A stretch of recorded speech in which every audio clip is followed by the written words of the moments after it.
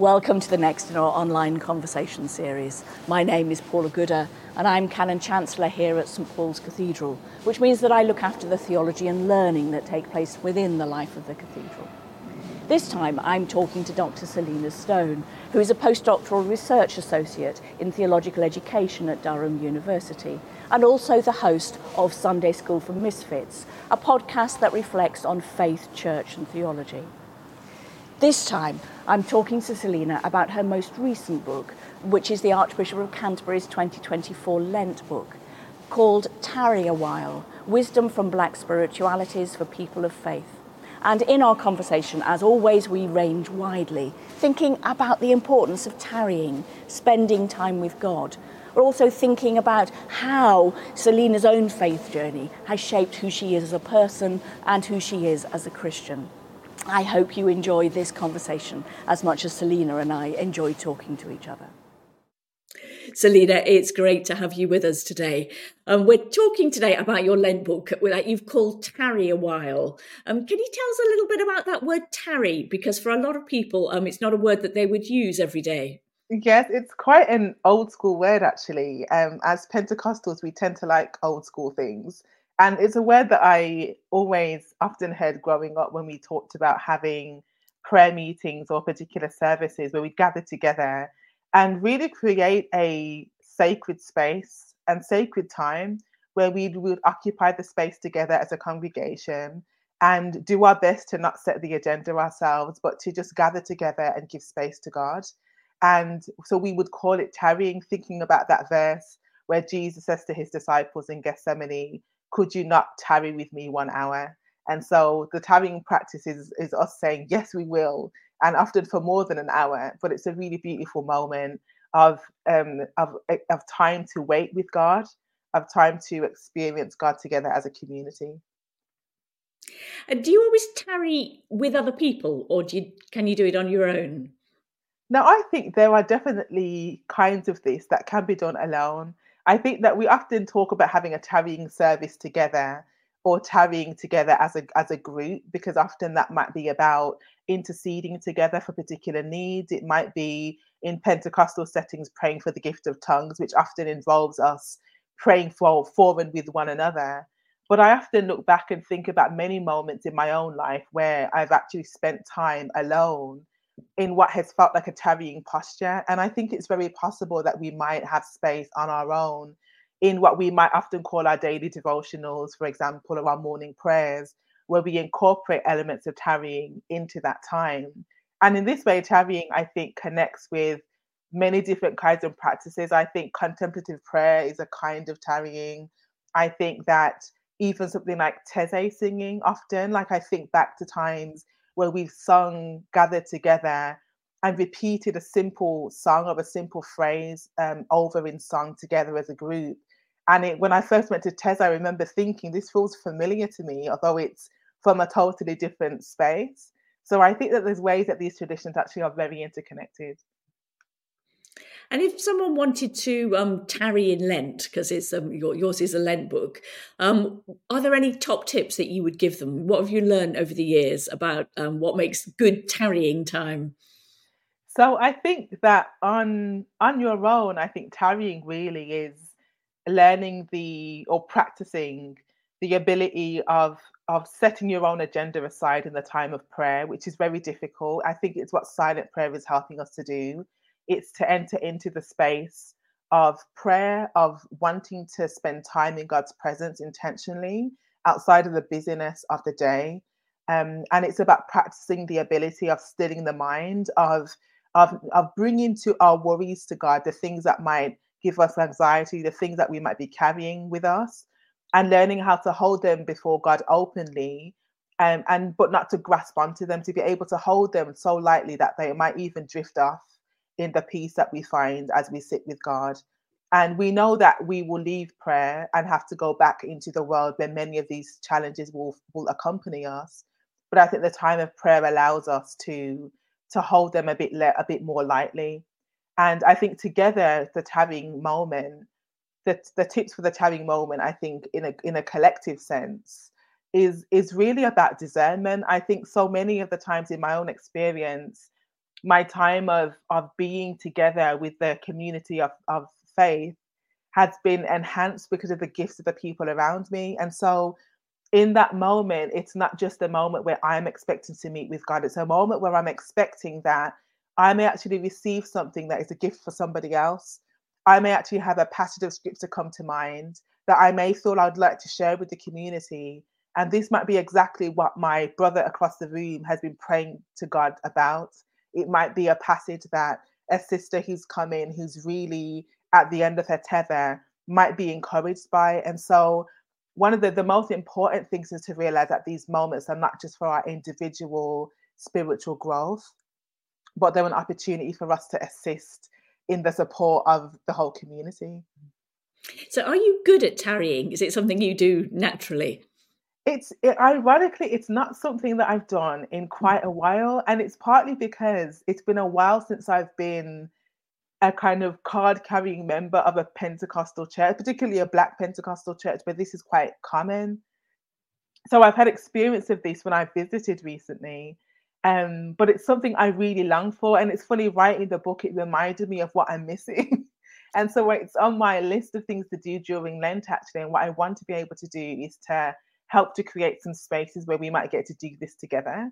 But I think it's something that I really love doing. And I think when I look back to my younger years, it was a regular part of my life, was to be in a prayer space and to be experiencing God with me as I read the scripture, as I pray with the congregation, and to also be in that posture of listening for what I might share as well from my own discernment in that space. It's a really beautiful experience, and for some people it's it's a challenging space, because actually it can take time. You know, these prayer meetings that I'm talking about, growing up, we'd have them for hours, like a 6 p.m. till midnight service prayer meeting, sometimes all the way through a 12-hour prayer meeting from 6 p.m. till 6 a.m. And that involved moments of stillness and quiet, as well as singing and even laughter and prayer and mini spontaneous sermons that anybody would be led to bring to the congregation. It could go on for hours. And so somebody sent me a message to say my memories of tarrying are a lot more fun than their memories, which I could understand. But I think there's something very beautiful about this tradition that comes out of some of our Black churches. Yeah, it sounds fabulous. And you've mentioned already of Jesus in the Garden of Gethsemane saying, "Can you not tarry a while with me?" I always feel a bit sorry for the disciples at that point. It's like, you know, I often have the temptation to have a little nap Yeah. while waiting in the presence of God. So I've always kind of felt a little fellow feeling for the disciples. But in the Bible, are there other stories of tarrying? And have you got one that you think is particularly important? I think there are quite a few. The one that immediately comes to mind is the story of Jacob, and he is about to meet his brother Esau again, and they've had a huge falling out, and they're going to cross over this river. And Jacob sends his family ahead, and he is waiting overnight alone. And while he's there waiting to move into this new space, he has a vision, and he's met by this being. And this is the story of Jacob wrestling with the angel and having this limp when he's finished. And this story, I think, is really powerful because it's something, again, I've heard preached so many times, and it communicates something about the wrestle that many of us go through in the life of faith, when when we find ourselves in a difficult moment and we are unsure of what the future holds, and we're maybe disappointed, and we're maybe under stress, and we're in a place where we didn't expect to be. And it tells us that God is with us in those moments, first of all. But then this moment of wrestling that happens, and him saying, "I'm not going to let you go until I'm blessed," is this real incredible example, I think, of the agency of the human person in relationship with God, and our capacity to be quite stubborn and to persist and to keep on going. And tarrying doesn't have to be a passive thing. It's not a kind of sitting back and whatever will be, will be. There is a kind of agency involved in this, and saying, I want to bring this to God, and I'm going to wrestle with God about this. and I may not get exactly what I want or expected. I'm sure Jacob didn't expect to have a limp at the end, but he was marked forever by the encounter, and his name was changed, and he enters into this new space with his family. And I think there's so much richness in that story. I think about the moment of anticipation, the moment before we enter into the new thing, and how there can often be wrestling and struggle even with God before we enter into those times. Yeah, it's a really powerful story, isn't it? It's because the word tarrying kind of does communicate kind of a little bit of peace and quiet, and it's all contemplative, and you're having a nice chill time, and kind of to bring in that whole wrestling with God. I think is so powerful, and that you're never the same again once you've done it. It's a kind of really beautiful image. One of the things I was really interested in the book is that you talk about Black spirituality, but every time you do, you put Black in inverted commas. Can you tell us why you do that? So I mean, I'm not thinking, did I do that all the way through the book? Maybe you didn't do it all the way through. I just noticed it from no, time. it was the first time, yeah. So I wanted to, so in the introduction, I put it in inverted commas because I want to define exactly what I mean. And then once I've defined it, I just say Black without the inverted commas. But this is a word that I think can mean a lot of different things to different people. And even as I was writing the book, I was aware that I'm only really talking about my particular perspective on this.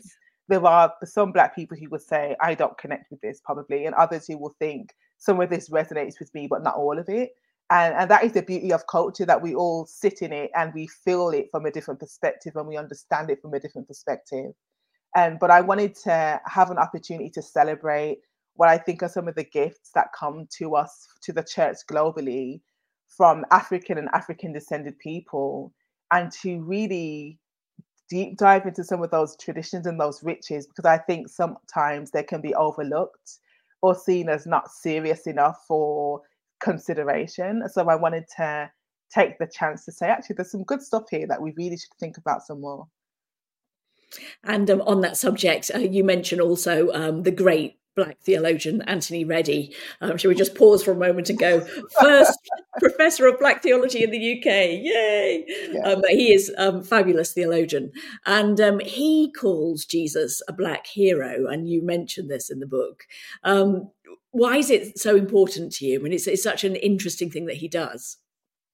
I think I love what Anthony does in his own work in thinking about Jesus and the importance of Jesus in Black theology and for Black communities. And this is because within Black theology, the body of Jesus is very important.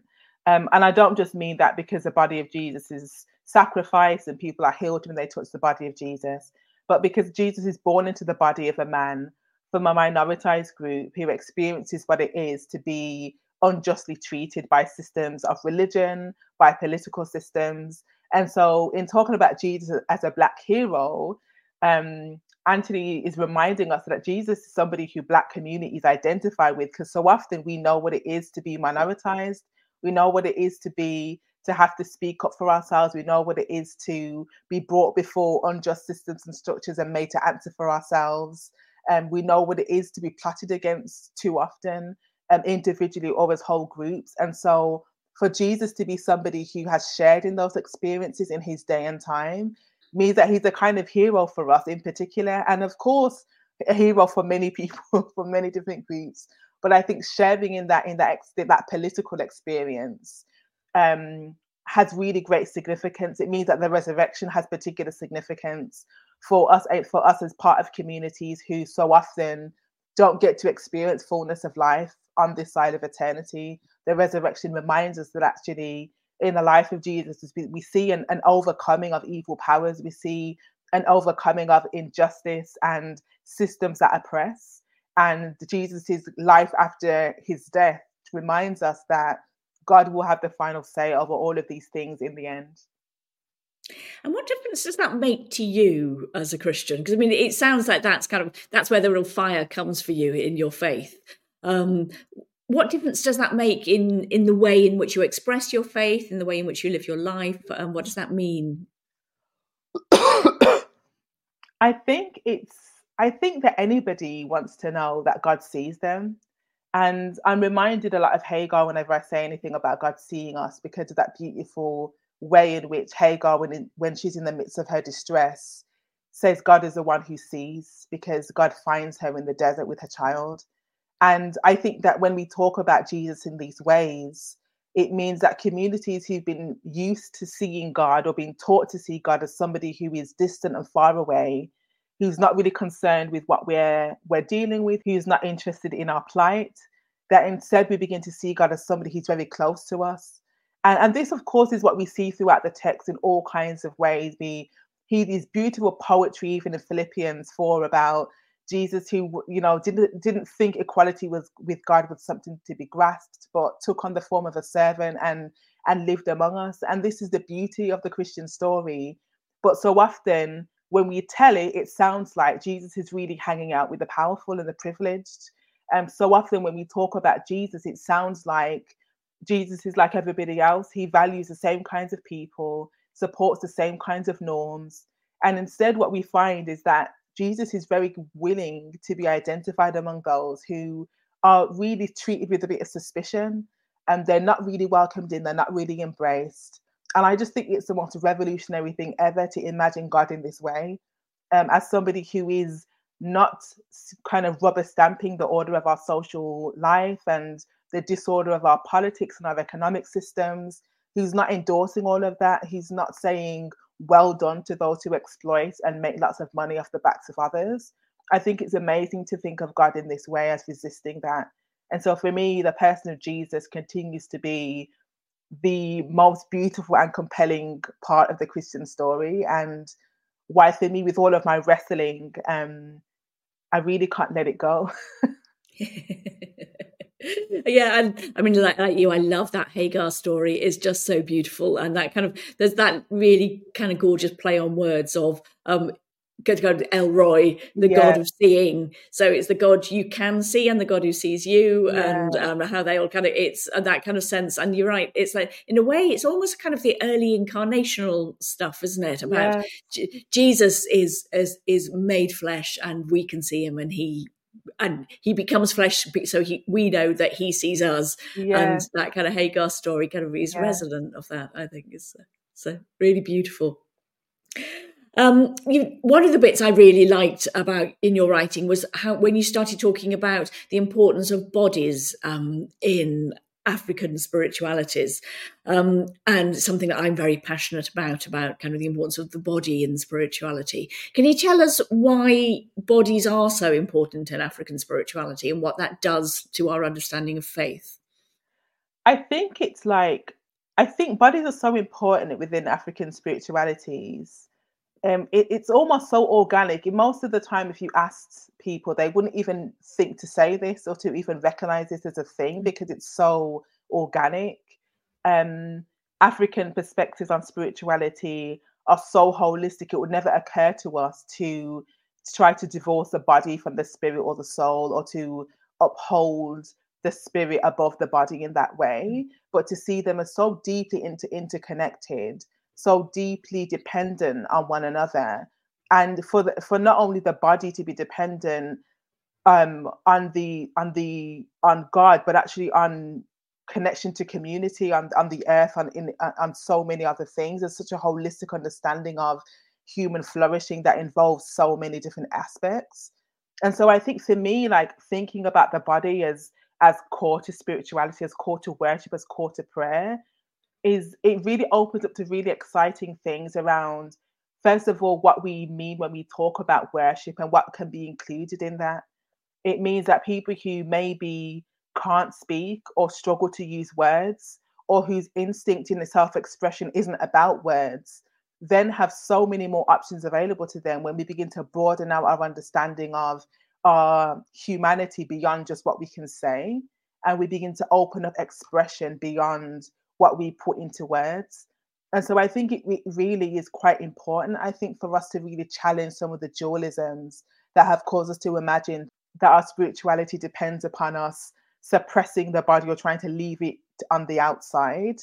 I think that our emotions are so much a part of spiritual practice. I grew up watching people weep and laugh in church services in the space of 5 minutes. because they're overwhelmed with the sense of God's presence, that they're so humble, that they can't even physically respond to what they're experiencing. And for me, it's incredible. It's what I expect to happen when we're experiencing the source of life. It's to me very understandable why that would happen for people. And so I think it's really a really beautiful thing for us to move past these kind of dualistic perspectives on the body. And I do think that this is happening in all kinds of ways, where people are engaging more with practices like yoga. Like, whatever we feel about yoga, this is a way that many people are tapping in to a spiritual practice that is about the body being involved, and understanding how our wellness, our well-being is connected not only with our with what our mind is doing or what our emotions are, but also how our body is. And so I think there's a lot more understanding about this now, I think, and I think it's really good that we understand how these things are connected. And in your own faith and practice, what difference does it make that you take your body really seriously? Are there things that you do that are different, or is it just the way you think about things? I think I probably, these days, it does make quite a difference, because I really was battling a lot earlier on, probably about a year ago, talking with my spiritual director about how I was struggling to just sit on a chair with my Bible and have prayer time in the morning. And I was feeling really guilty about this, because that's how I've always been raised to have my morning prayers, is to kind of sat alone with my Bible and maybe my journal. And instead, I was saying, like, I go for an afternoon walk every day, and I find that to be a really good way to talk to God. But I feel like this is not really proper proper devotion. And she quickly dissuaded me from this way of thinking, and I started to find that walking was a really wonderful way of me connecting in with the body more as I am engaging in a spiritual practice. And I'm not sure why it does, but it helps me so much.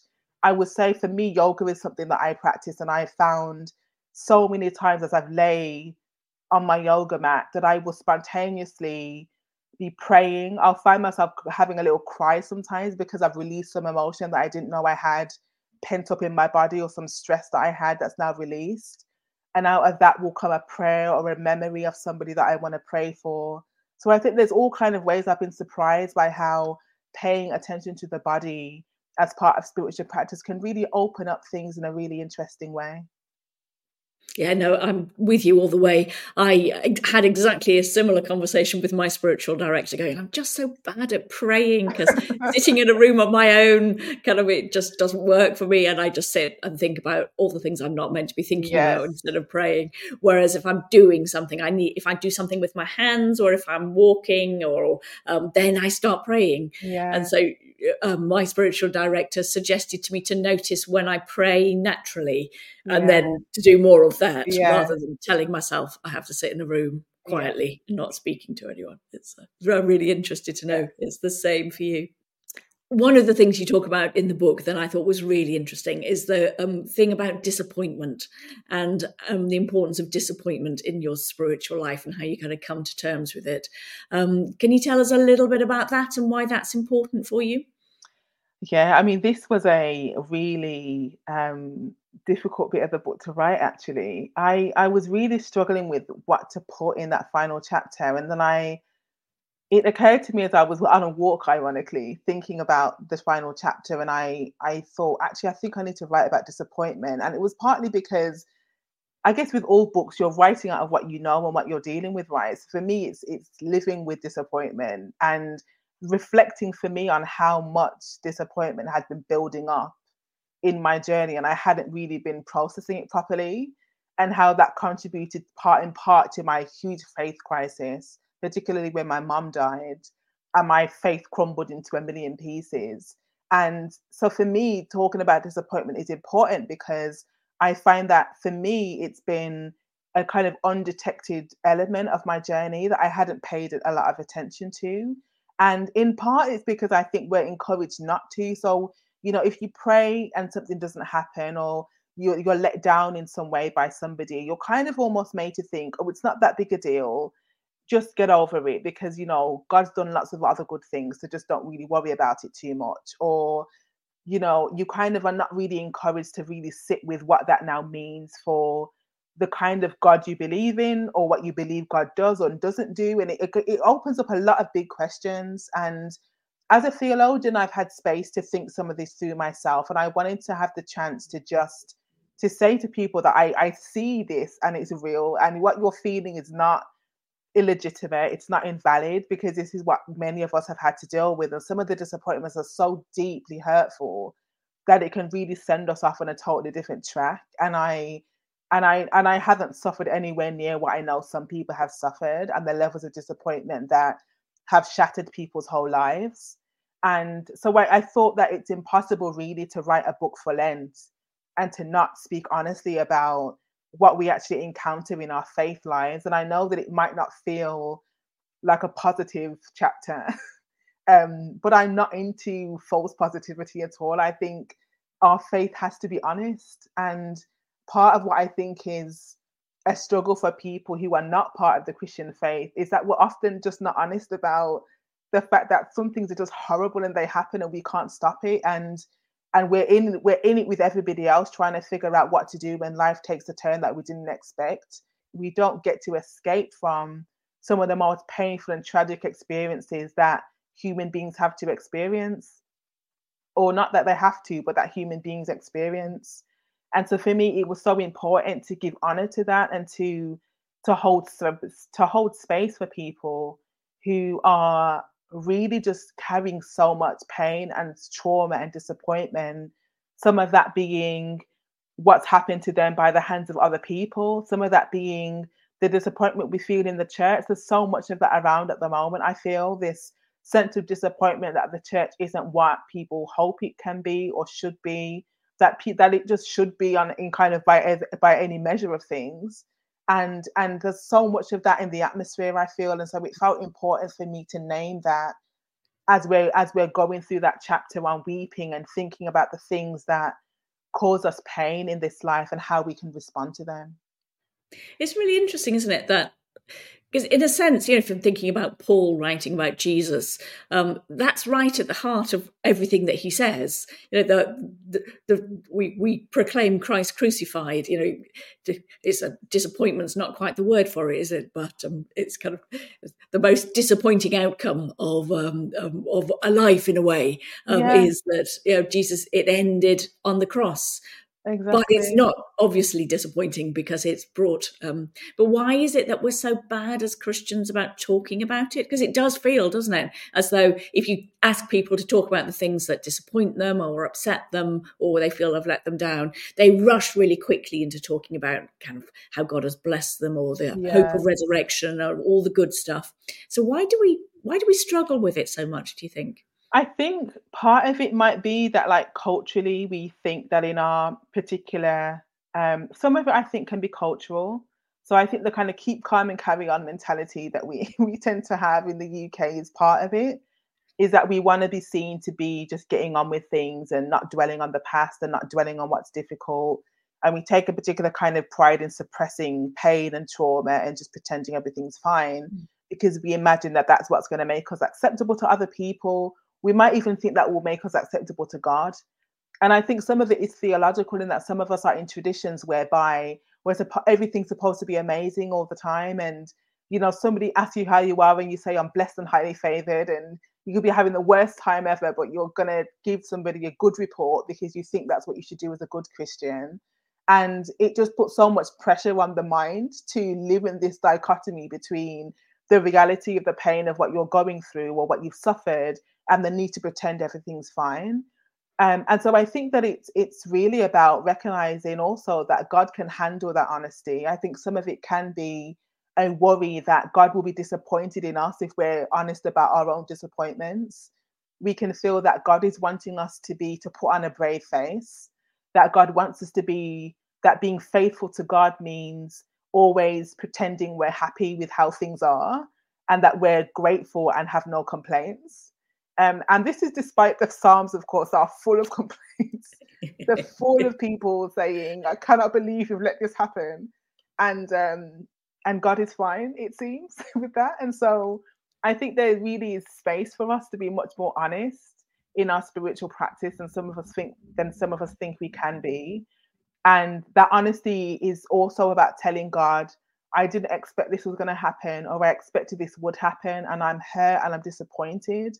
And to let that sit, and to sit with that honesty in the space with God. And in my experience of doing that, I have found God to be so full of kindness and mercy and grace. Never anger or disappointment or frustration with me ever. And reading through the text to see the God we're talking about helps us to come to that point of realizing, actually, the Jesus we meet in the Gospels, it seems to be forever patient and forever full of kindness, even when meeting somebody who we might think deserves to be told off. And this is, I think, for me, such a comforting thing to think of God in this way when I'm wanting to come in prayer with feelings of disappointment and sadness. I was thinking about this earlier because we are terrible, as we've said, about talking about our disappointments, except for on social media. When on social media, it turns out Christians are really good at it. And I'm just wondering how you get the balance, because it's almost as though we do it not enough in the right places and we do it entirely in the wrong places. Have you got any thoughts on that? It's so true, isn't it? And it is, there is a time, I think, when there is definitely a time, I think, for sharing disappointments beyond just the prayer time. Like that I think needs to be said, that there are kinds of disappointment which are not just disappointment. These are issues that need to be talked about and dealt with properly in collectively as well at times, or in an organization. So, I talk about the disappointment that we feel, or that we've collectively felt every time there's been a new story of a church leader who turns out to be a predator or an abuser. And that is not the kind of thing that I'm saying we just take to God in prayer and leave it there. Our prayer time can be a time when when our inner life is able to find some healing and some rest from what we've dealt with. It might be a time where we actually are able to remember who we are in God's eyes, a beloved child of God in whom God delights. And those things are very important. But there's responsibility that we also have, when we hear about these issues or we experience them, those kinds of disappointments, some of them are about legality and about abuse, and they need to be dealt with beyond just your own prayer time. But I think that when it comes to social media, it takes so much discipline to make a decision about when you're not going to speak, and when it's actually just unnecessary and unhelpful to voice disappointments. And I think that sometimes it is necessary. So I think that when we're talking about minoritized small groups of people, minoritized groups who are really up against it in any way, shape, or form, it's important that we use what we can to elevate those voices. And it's important that when we're feeling disappointed, as people who have any privilege in the situation, that we use what we have to hold up our sisters and brothers when we have the opportunity. But I also think there's a moment when the disappointment that we're feeling is actually can't produce anything good, probably on social media. And so it's about discerning what is the right thing to do with my words at this time, and how do I respond in a way that's actually going to be constructive. That's not just about me letting off steam or trying to embarrass or shame someone, but how are these words actually helping to move us forward to something better than what we have now? And I think if we can pause and ask ourselves those questions, like what is the real motivation and even the primary motivation of what I'm about to tweet or post on Facebook or whatever else, we might actually do better. And I have to do that all the time. I've deleted about 1 million tweets because I realized this was just about me letting off steam or wanting to send an indirect tweet about a situation. If I really want to make a difference, I can write an email to somebody who has power to do something, or I might actually organize something that we might actually be able to make a change in real terms. Because change making on Twitter to me is very questionable. I'm not sure how much actually does change. It really feels a lot of the time like we're just burning, like we're just letting off steam. Yeah, and that's a really crucial thing, isn't it? Is the difference between letting off steam and voicing lament. Kind of, you want to put them as the two, because because I love the way in which you kind of looped in the Psalms of Lament in the Old Testament, and how actually the Psalms of Lament, and they're not letting off steam. Well, sometimes they are, aren't they? Sometimes they are really just having a proper moan. We read the Psalms all the way through. In morning prayer on a regular basis, and I kind of sometimes I think, all right, now you're just moaning, but a lot of the time there is something kind of really profound about bringing the reality of the world to God. Definitely, and there's a way that they do it that allows other people to also share, because we're reading those psalms centuries later, and we're finding connection with what's being said, because the more things change, the more things stay the same. And they speak to us now, they give us permission now to speak the truth about our experience. And so I think that that kind of positive kind of, and not positive is not the right word, that kind of, it's a holy response, lament is, to injustice and to evil and to the things that cause us distress. And that is very important that we do that, and discern when we're actually doing that, and to do that well, but to not stray into just creating strife and stirring up anger that is not actually helping people to process in a helpful way what they may also be dealing with, and to know how to act as a response. I really like that idea of the kind of the holy response, of their kind of bringing it, and there's something about redemption in that as well, isn't there, which feels quite important. So we've been talking about your book, which is a fabulous Lent book. Tell me about Lent and you. What do you is Lent something that you observe on a regular basis? What do you do during Lent? I recently got into Lent in the last few years, and I feel like I'm more prepared this Lent than any other Lent, partly because of the Lent book, because I feel like Lent catches me off guard most years. Like, it seems to come by quite quickly after Christmas, and all of a sudden it's Lent and you're thinking, what am I going to read? But I always get a Lent book, and I try to build in a little retreat or some spiritual practices each year. So a few years ago, I did a retreat day just right at the start of Lent, and then another one just before Holy Week began. Another year I did a Holy Week retreat, which was absolutely wonderful. Or I'll buy a book and I'll read some of it every day. I journal quite a lot anyway, so that I'll make sure I do that throughout the period of Lent. And I may decide that I'm going to do some fasting during Lent. I might decide on 1 or 2 days a week where I'm going to fast each week during Lent. And I try to do something that keeps me focused on the season that I'm in, because I don't want it to pass me by and I haven't had taken advantage of the moment. And it really feels to me like an opportunity for a kind of spiritual spring clean, to kind of open all the cupboards and have a look around and see what's going on in there, and to see what I need to throw out, or what I need to kind of take another look at, and how I need to look after myself, look after my neighbors, think about my actions and how my behavior is affecting the world.